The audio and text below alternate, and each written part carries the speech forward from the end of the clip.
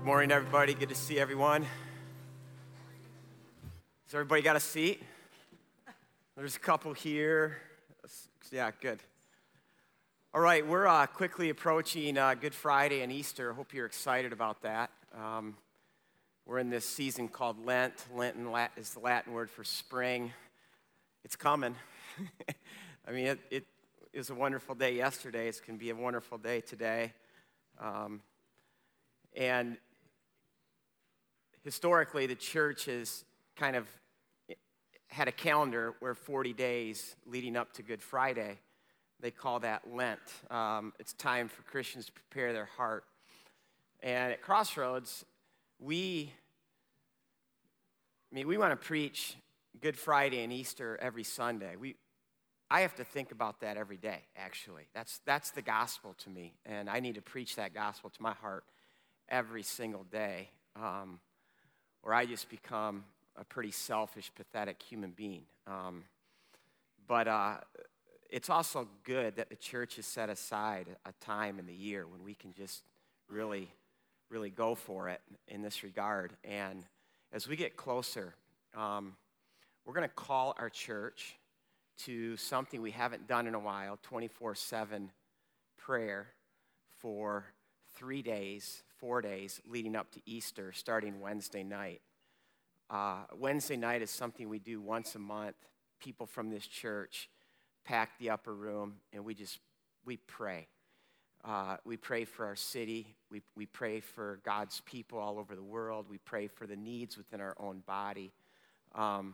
So we're calling you to that. And then from there, the baton will be given to the first person who will kind of start that 24/7 unbroken prayer.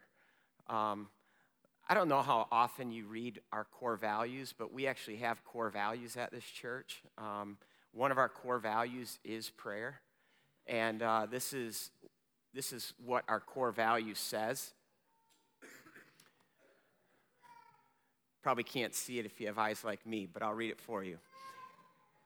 We value prayer because we believe that only God can accomplish what he calls us to do, and that God should receive the glory. For this reason, we believe the church should be committed. Boy, that guy really likes what I'm saying, doesn't he? For this reason, we believe the church should be committed to night and day prayer for the world, the coming of the kingdom, a deeper manifestation of God. Because without prayer and dependence on God, and that is a definition of prayer. Prayer is dependence on God. For all things, we are destined to either fail or become conceited in our success. So go to our website and sign up for a slot. It'll walk you through. It'll be pretty easy to do. Okay, we're also going through the I am statements in John's gospel, all these times where Jesus says, I am the good shepherd, I am the light of the world, I am the true vine. Today we're going to look at two texts. We're going to pick up on the one we were in 2 weeks ago, I am the good shepherd. That's not our main text. Our main text will be John 18. But let's start in John 10. If you have a Bible like mine, it's on page 759. Let's stand for the reading of God's word. I'm going to begin reading at verse 14, where Jesus says, I am, ego eimi, I am the good shepherd. I know my sheep, and my sheep know me, just as the Father knows me, and I know the Father. That knowledge is that intimate knowledge. I lay down my life for the sheep. I have other sheep that are not of the sheep pen. I must bring them in also. And what sheep are those? Us, right now. He has us in mind as he's saying this. They too will listen to my voice, and there shall be one flock and one shepherd. The reason my Father loves me, this is such a profound statement, is that I lay my life down only to take it up again. No one takes it from me, but I lay it down on my own accord. I have the authority to lay it down and the authority to take it up again. This command I too received from my Father. And then turn to John 18.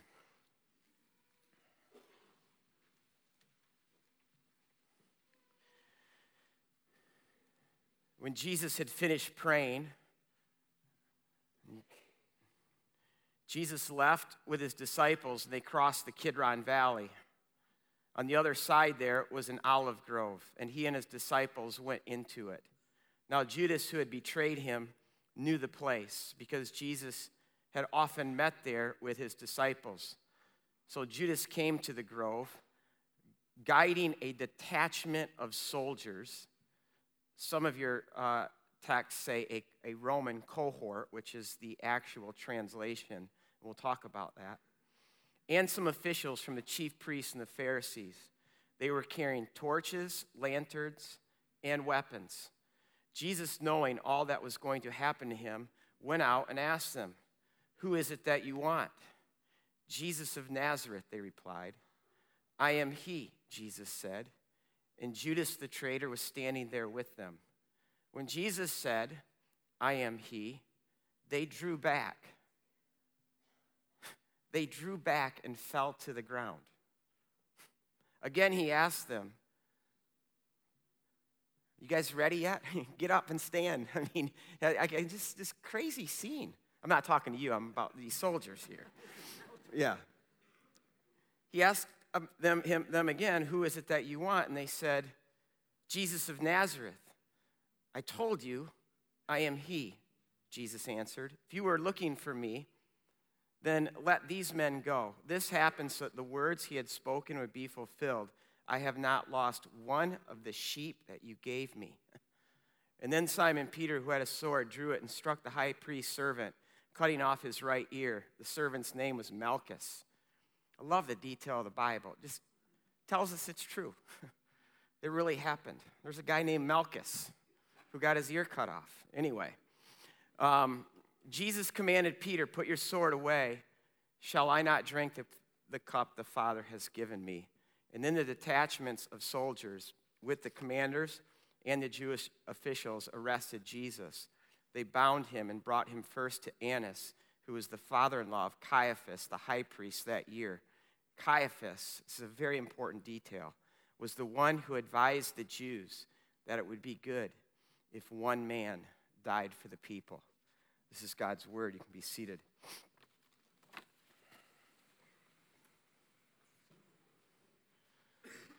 So let's just start off again with where we were 2 weeks ago when Jesus said, "I am the good shepherd." If you don't know this, by the time of the first century, Jesus' time, a shepherd in that time was socially at the very bottom.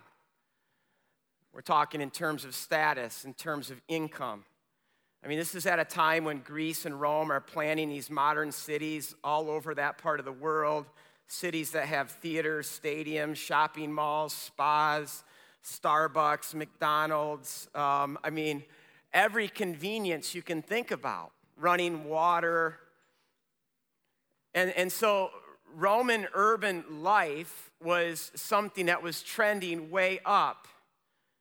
It was something that a lot of people were seeking. And being a shepherd was really the complete opposite of this trend. Their lifestyle was earthy, it was rural, it was considered backwards and backwoods, outdated. Almost what we would say today about a hillbilly. That's what a shepherd was in that day. And yet Jesus still takes this image of shepherd and says, "That's what I am, the good shepherd." And again, I want to put that picture before us. It for me is such a profound picture because it speaks so much to who we are as God's people. We're sheep. And the shepherd just screams at us so much of who God is. In Psalm 78, it says, "But God brought his people out like a flock." Out of where? Out of Egypt. He led them like sheep through the desert. They didn't just wander aimlessly for 40 years. For 40 years, this is what it was. It was God, the Good Shepherd, leading them, going before them. It says he guided them safely so that they were unafraid. And the Bible describes this shepherd that guides them, that leads them those 40 years as a pillar of cloud by day and fire by night. And it's a cloud that our text says went before them. But in the Hebrew, it's not the word went. It walked. It walked.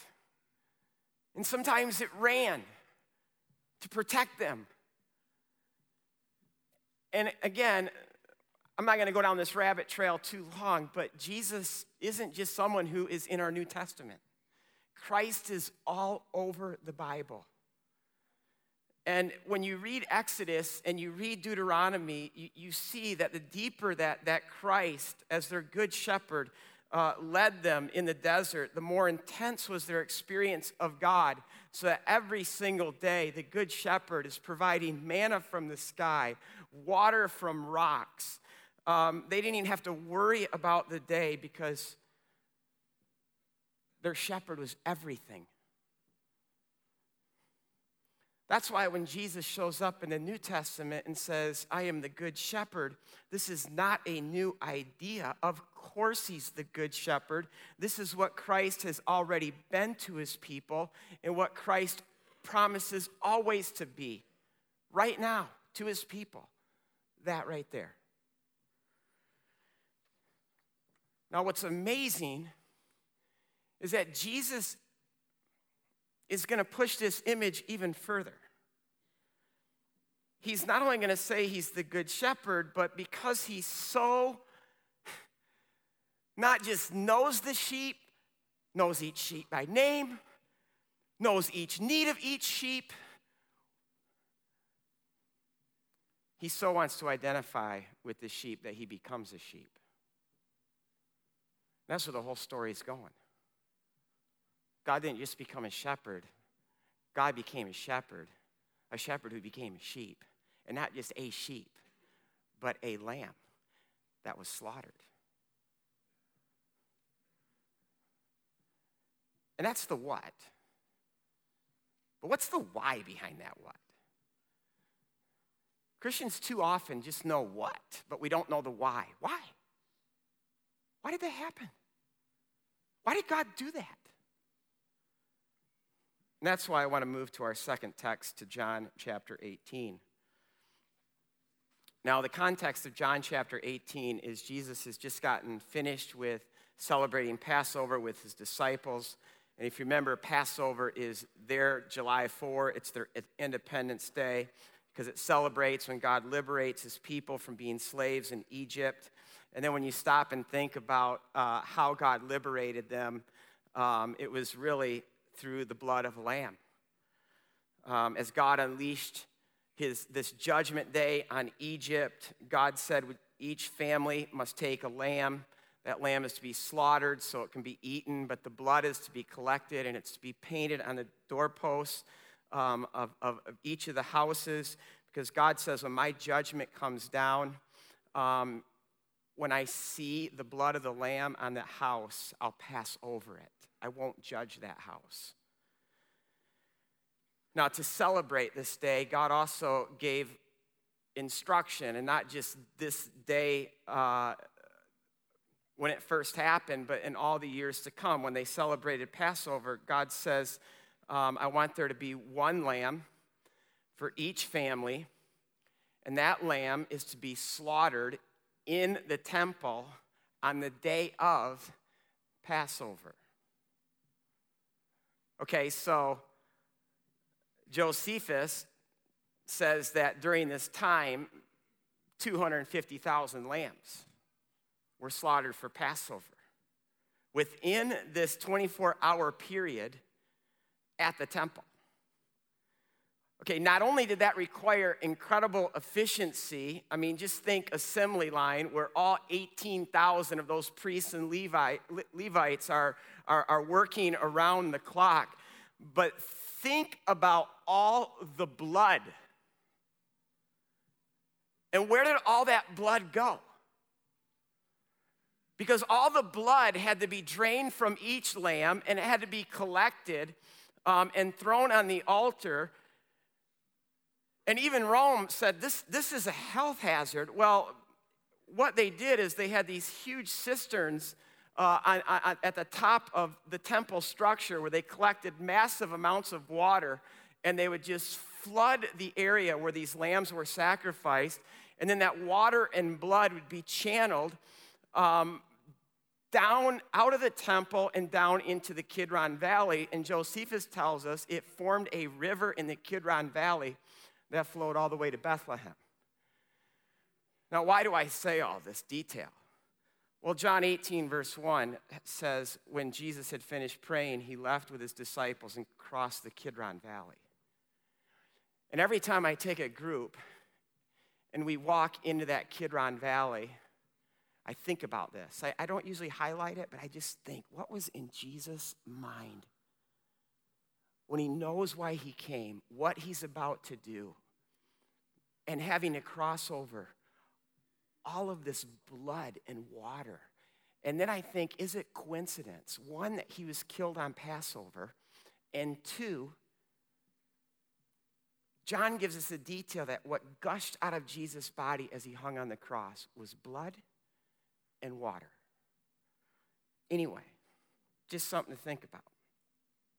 So he passes over the Kidron to Gethsemane, and he finds a place. There is the temple structure as it looks today. The Kidron Valley is on this side of that big square. That square is 3 football fields by 5 football fields. And what you see in the middle today is Dome of the Rock, which is the third most holy site for the Muslims, but in Jesus' day, that's where the temple was. And you can imagine now how they would get all that, where that blood and water would go down into that Kidron Valley, with Gethsemane being right in your bottom right corner. And let me have the next picture so I can bring you to that spot right there. It's Kidron Valley, looking up. So Jesus finds a place in what's called Gethsemane. Gethsemane is just an olive grove. The whole hillside of the Mount of Olives is olive trees. That's why it's called Mount of Olives. And for a feast like this, it would have been packed with people. I mean, this was one huge camping out party where 1 million people descend upon Jerusalem. There's no holiday inns. They're just camping out. So literally, you have to picture Jesus and his disciples like literally stepping over people to find their place. And then once they find their place, John doesn't give us this detail, but the other Gospels do. Jesus falls apart. And in agony, just for hours, prays to God, cries out to him. Now, John, being the last gospel written, I think what he's doing is he's filling in some of the details that the other gospels missed. So he gives us more detail on who comes to arrest Jesus. And look at verse 3. You have Judas, we know that. You have the religious leaders, both Pharisees and the priests. I mean, these groups of people don't like each other, even though they're Jews. But here's the shocker. Romans. Now you don't just have groups of people that don't like each other. Now you have groups of people that actually want to kill each other, yet they're all unified on this one cause of arresting Jesus so that they can kill him. And people always want to ask this question, who killed Jesus? Answer? Everyone. I mean, look at our text. You have religious and irreligious people. You have pagans, you have Jews. You have elites, you have commoners. You have white collar, you have blue collar soldiers. They're all coming with clubs and swords and weapons to arrest Jesus so they can beat him and then kill him. And I want us to have this picture in our mind because I think it embodies the propositions that we find in places like Romans 5, verse 10. It says, "For if while we were God's enemies, we were reconciled to him through the death of his son, how much more, having been reconciled, shall we be saved through his life?" And the good news in that is how in Christ we have salvation, but we almost forget that before that we were enemies. God's enemies. Literally hostile towards God, at enmity with God. Romans 8, verse 7, "The mind governed by the flesh is hostile towards God. It does not submit to God's word, nor can it do so." What Paul is saying here is that in our natural state, he describes that as in the flesh. In the flesh is Paul's way of saying your selfish self, your self turned in on itself, stuck inside itself, is in this state that doesn't just disbelieve God or even resist God. Our selfish self hates God. That's what Paul's telling us. That's what the New Testament tells us. This is what John is showing us. And John is showing us people from all walks of life, all races, coming at Jesus with clubs and weapons. I know some of you are saying this right now. That ain't me, bro. I might not get that excited about Jesus. I might not even believe in Jesus, but don't tell me that I hate Jesus. The Bible begs to differ. Until we have been regenerated by the Holy Spirit, we are at hostility with God.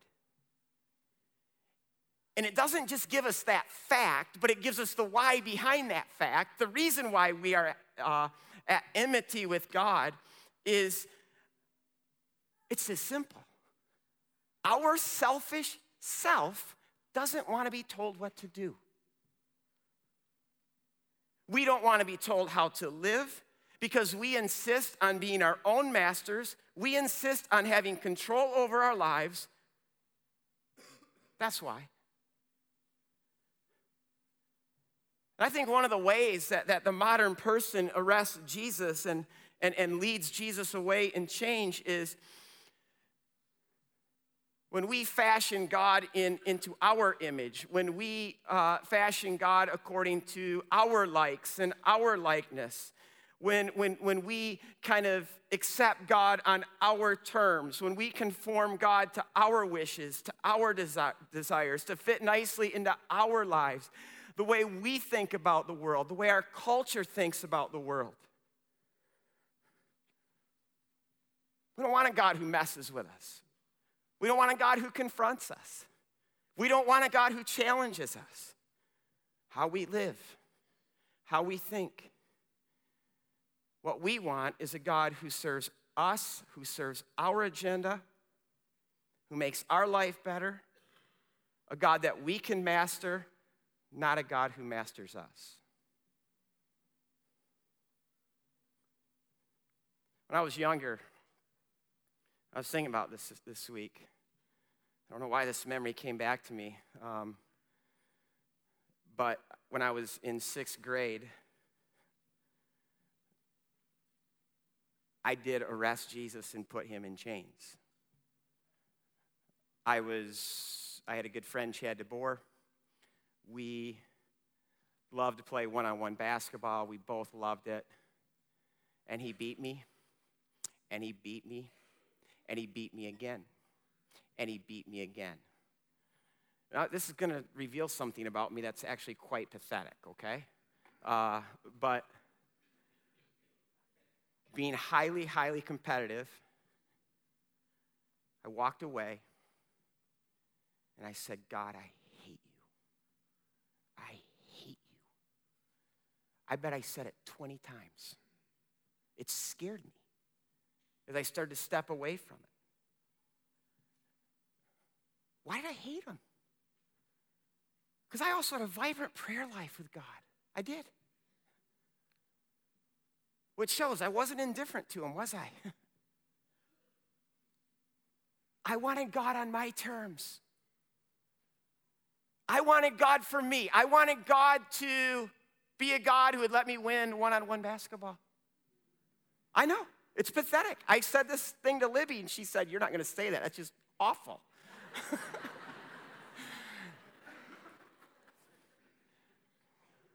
But here's the deal. We grow up, and we still do it with different things. What's your attitude towards God's word? I mean, think about what we have in our hands. This is a book that God wrote. It's a book where God expresses his heart, his character, his likes, his dislikes, his ways. It's all here.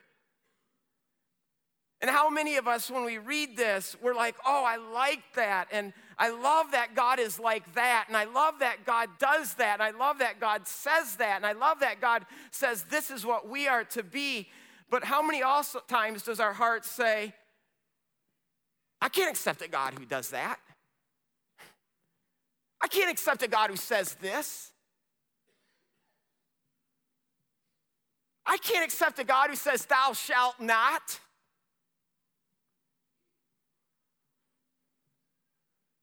You see what this reflects? There's enmity. There's hostility. We want a God who's going to conform to us, not a God who we conform to him.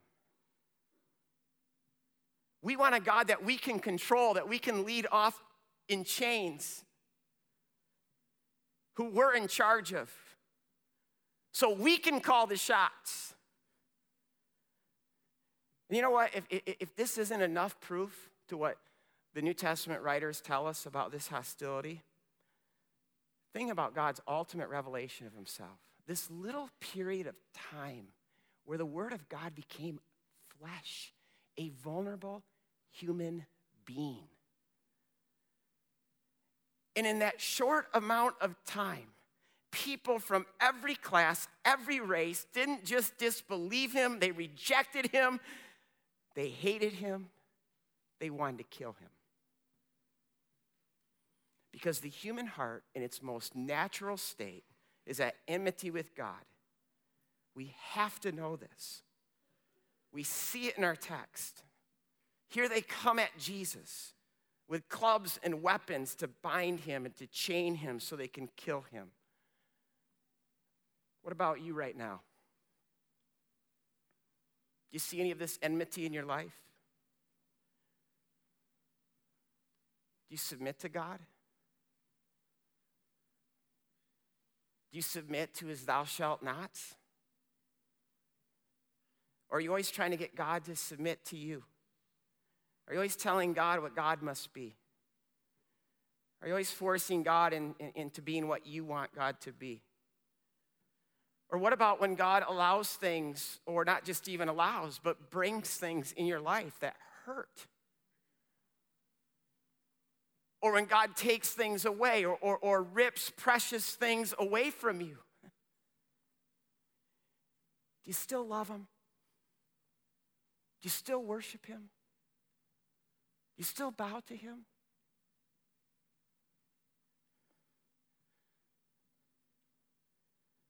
I think it comes down to something so basic, so basic. Who is the real Lord of your life? Is it you? Or is it God? Who really sits on the throne? You or God? Now, in all of this, What is God's response to our hostility, our enmity? Well, let's look at Jesus' response in the text. Look at verses 3-5. So Judas came to the grove, guiding a detachment of soldiers and some officials from the chief priests and the Pharisees, and they were carrying torches, lanterns, and weapons. Here they come, all the hostility. And Jesus, knowing all that was going to happen to him, went out and asked them, who is it that you want? Jesus of Nazareth, they replied. I am he, Jesus said, and Judas, the traitor, was standing there with him. So you have this whole force that comes out to arrest Jesus, and the force is more than just the temple police, some uppity-up priests and Pharisees, probably members of the Sanhedrin, but John also tells us this Roman attachment. In the original language, it is an official term, an official Roman military term. It's a Roman cohort. Now, let me just tell you how the Roman army is broken down. 10 cohorts make up a legion. There are a minimum of 5,500 soldiers in a legion. As many as 10,000. Let's just say 5,000, okay? How big is a cohort? Some of you guys are already sleeping. It's a minimum of 500 soldiers under a commander. And so this whole posse, because of Judas, knows where Jesus is. They come to him. Jesus, knowing they're coming, initiates the whole thing, says, who do you guys want? They say Jesus of Nazareth, to which Jesus responds, I am he. And then what happens? They fall back and all fall to the ground.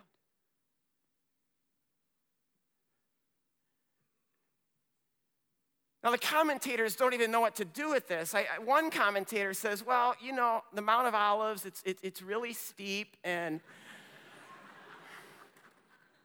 they're so stunned that Jesus said, I'm he, here I am. If you know anything about Rome, this is the most trained, sophisticated army the world has ever seen. And they don't mess around. They're not like honestly, it's almost like a scene out of Monty Python, if you've ever watched that, you know. That's not the Roman army. And what is it that John wants us to see that causes these 500 soldiers to fall back and fall to the ground? It's when Jesus says, you're looking for me? I am he. But that's not what Jesus said. When he says, who are you looking for? And they say, Jesus of Nazareth, Jesus responds with, ego, eimi, I am. This is the same thing Jesus said to his disciples when they thought he was a ghost walking on water. And Jesus shouts out at them, do not be afraid, ego, eimi, I am. This is what Jesus says to the religious leaders at another feast when they're questioning him, who are you, where did you come from? And he simply says, before Abraham was, ego, eimi, I am. And that time, they picked up stones to stone him because they knew exactly what Jesus was saying about himself in saying, ego, eimi, I am. He was literally taking upon himself God's very name.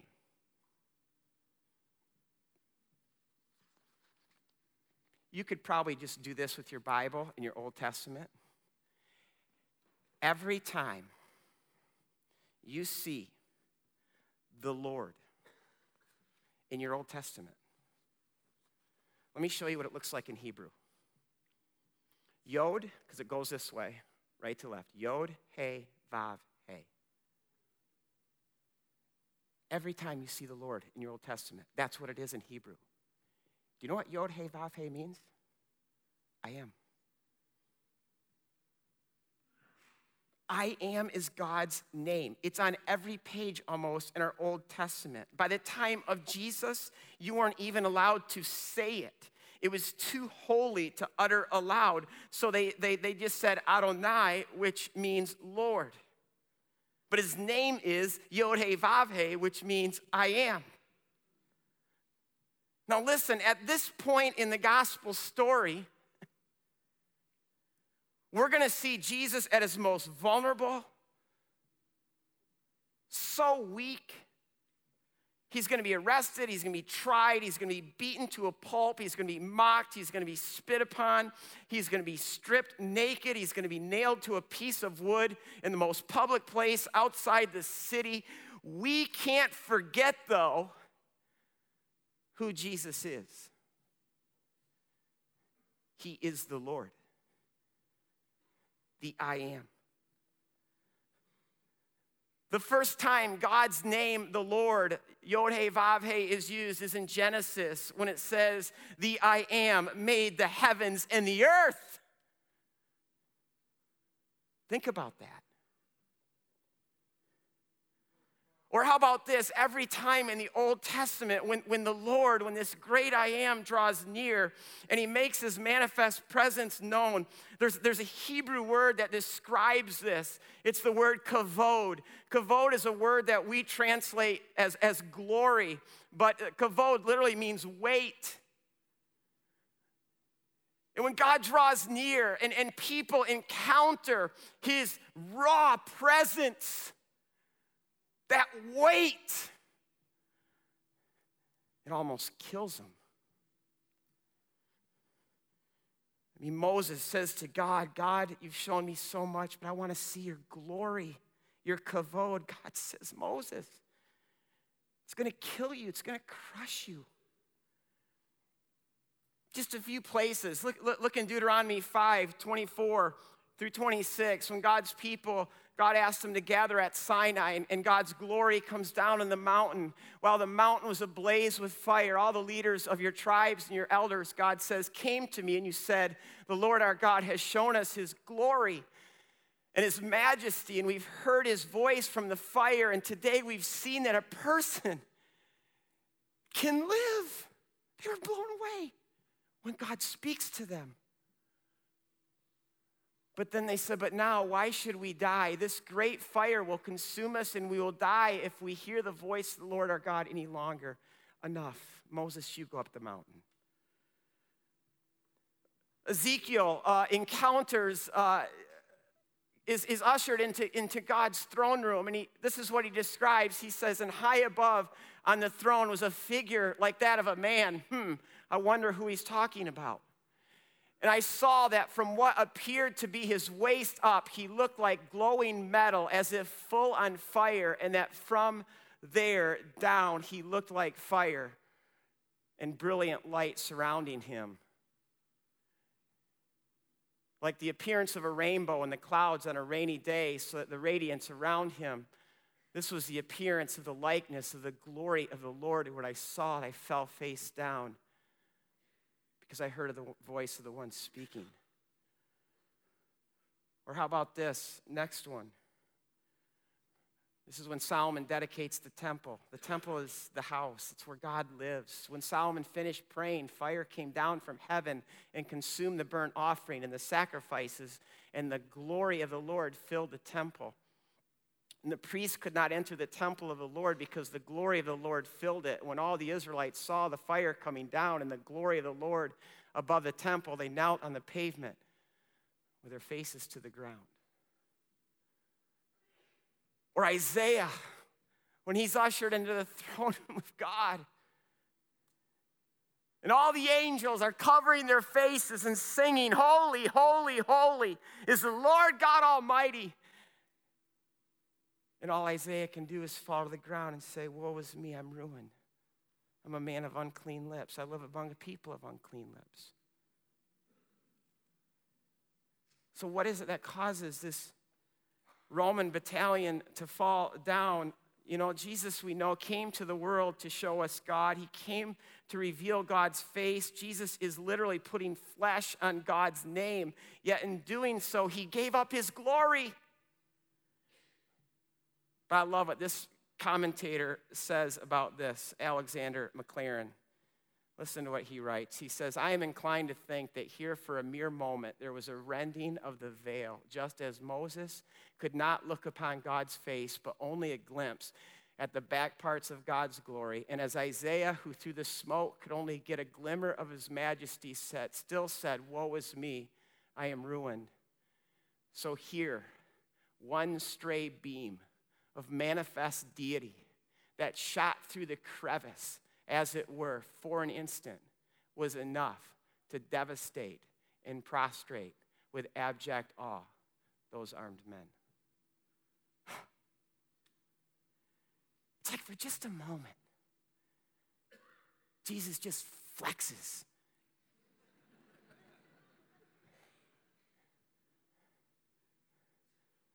I used to love it when my boys were young, and they used to love to wrestle with me, especially both at the same time. And they'd get rough. And I liked it that they got rough. And sometimes I know they felt like they were kind of beating me.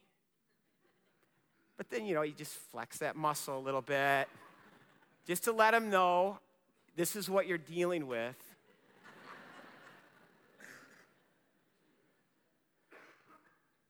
I feel like that's what Jesus is doing here. He's sending a message to these Roman soldiers. As you guys are about to participate in my utter humiliation, you're going to witness my weakness. Know who I am. As you pin me to your Roman cross, your instrument of torture, your billboard to the world that says, we win, everybody else loses. Please know I'm not a helpless victim. I'm not a martyr. And all you religious elites, you didn't arrest me. You aren't the ones who tried me. You're not even the ones who killed me. I am the good shepherd. I lay my life down. I chose this arrest. I chose that beating. I chose to be stripped naked. I chose that cross. That's my plan, not your plan. And we sing songs like he could have called 10,000 angels, but he doesn't need 10,000 angels. This is ultimate power. This is the one who spoke the whole universe into existence. But from this moment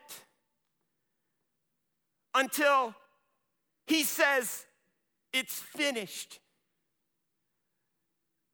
think about the restraint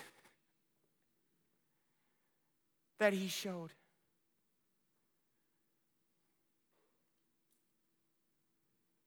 That's glory. That's the glory of God. And we get so casual with Jesus. Think of John, who spent 3 years following him, being with him 24/7, 365. Yet when he sees Christ in all his glory in Revelation 1, he says, all I could do is fall down like a dead man.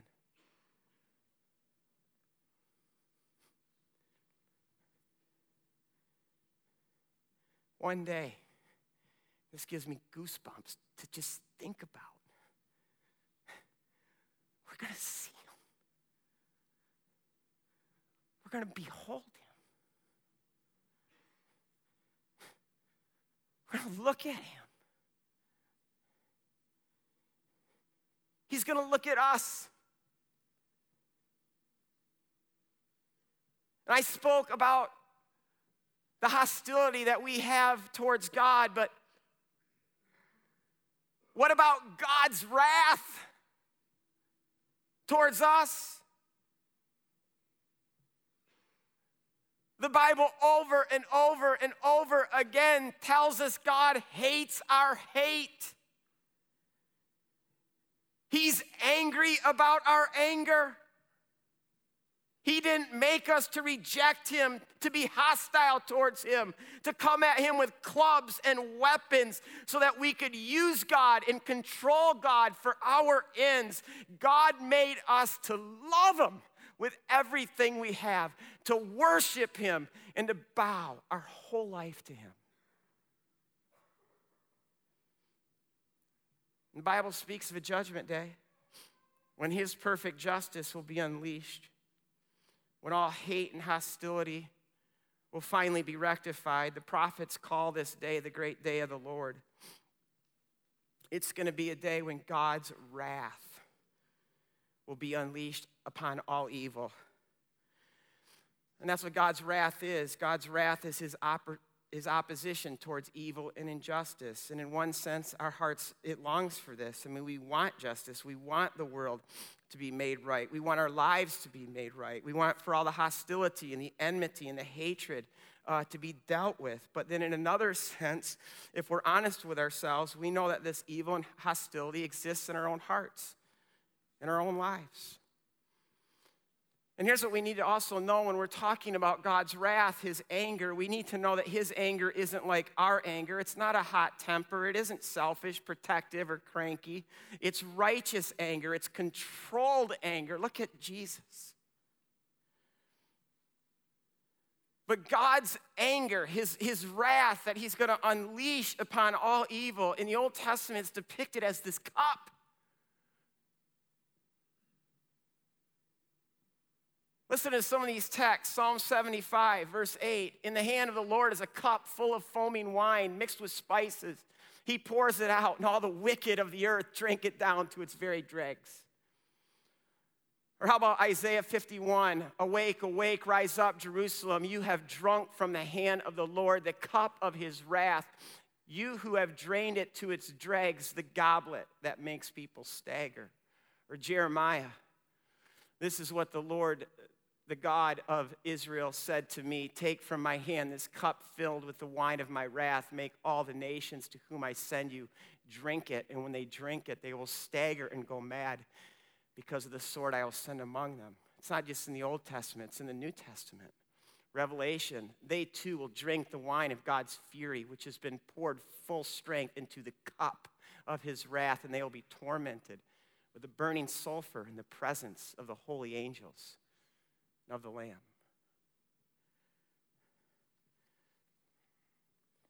Look at what Jesus says. Simon Peter, who had a sword and drew it and struck the high priest's servants, cutting off his right ear, Jesus commanded Peter, put your sword away. Shall I not drink the cup the Father has given me?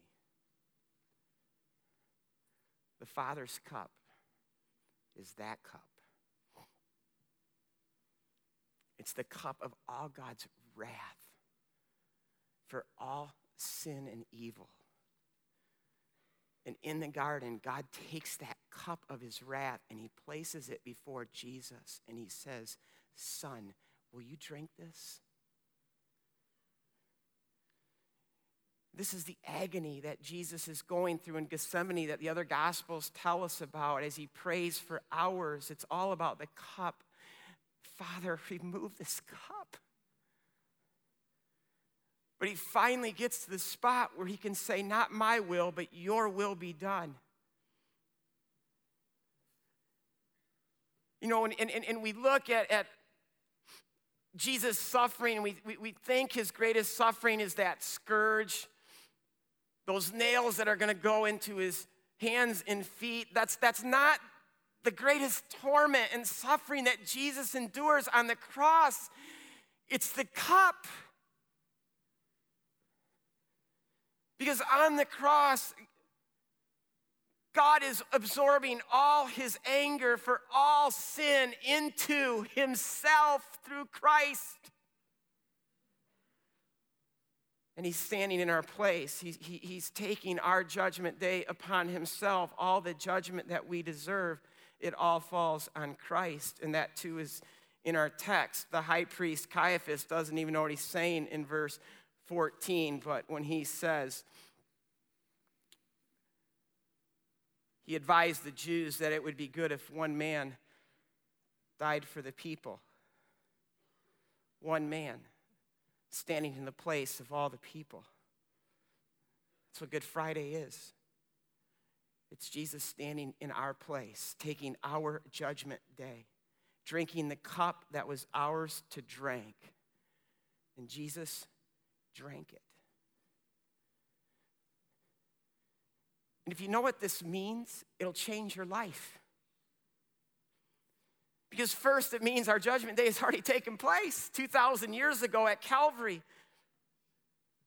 Which means we no longer have to live our life on trial. And there's all kinds of courts that judge us.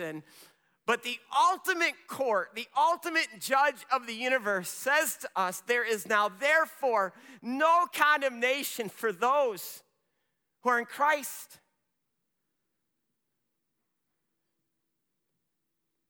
Secondly, do you see how much it cost God to love us? He didn't just suffer for us. He didn't even just die for us. Jesus literally, he went to hell for us. And then when you ask why to that, it's simply because for some reason, he loves us that much. And this is why when I hear people say, I'm not really into believing in a God who gets angry or a God who judges or these notions of sin and evil. I'm more into believing in a God of grace who loves everybody, accepts everyone. Do you see that this sentimental understanding of God will never change anyone? Come on, God's love is not a Hallmark card. It's not reduced to just something like love wins. What changes our hearts is when we understand fully, holy, holy, holy is the Lord God Almighty. And in light of that, like Isaiah, woe is me. Woe is me. I'm ruined. And then that the judge of the world came to the world, and instead of smiting us, he did flex, but he didn't smite because he was the one smitten.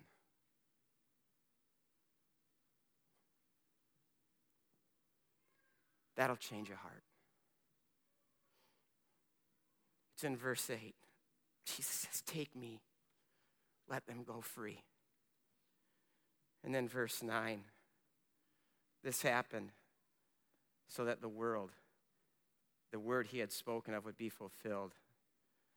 I have not lost one of those sheep you have given me, because the good shepherd became a sheep and stood in the place of the sheep so the sheep could be set free. And he drank the cup. And he took our judgment day.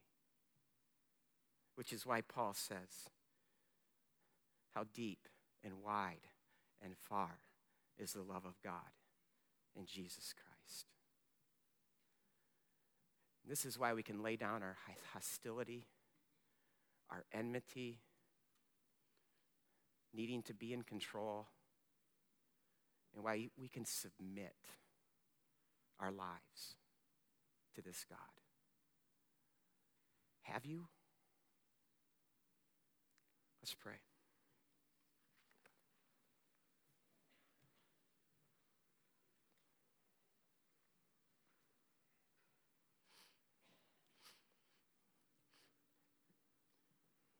God, this is far too good that anyone could ever make up.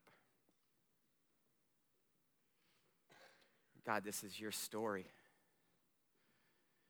That before the foundations of the earth were laid, you knew it was going to play out this way.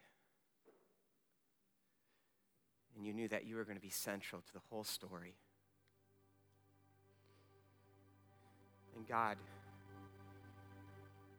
may we take our eyes off ourselves, and may your Holy Spirit come into our heart to open the eyes of our heart to see the Christ, who he is, what he has done, and why he did what he did, and for whom he did it.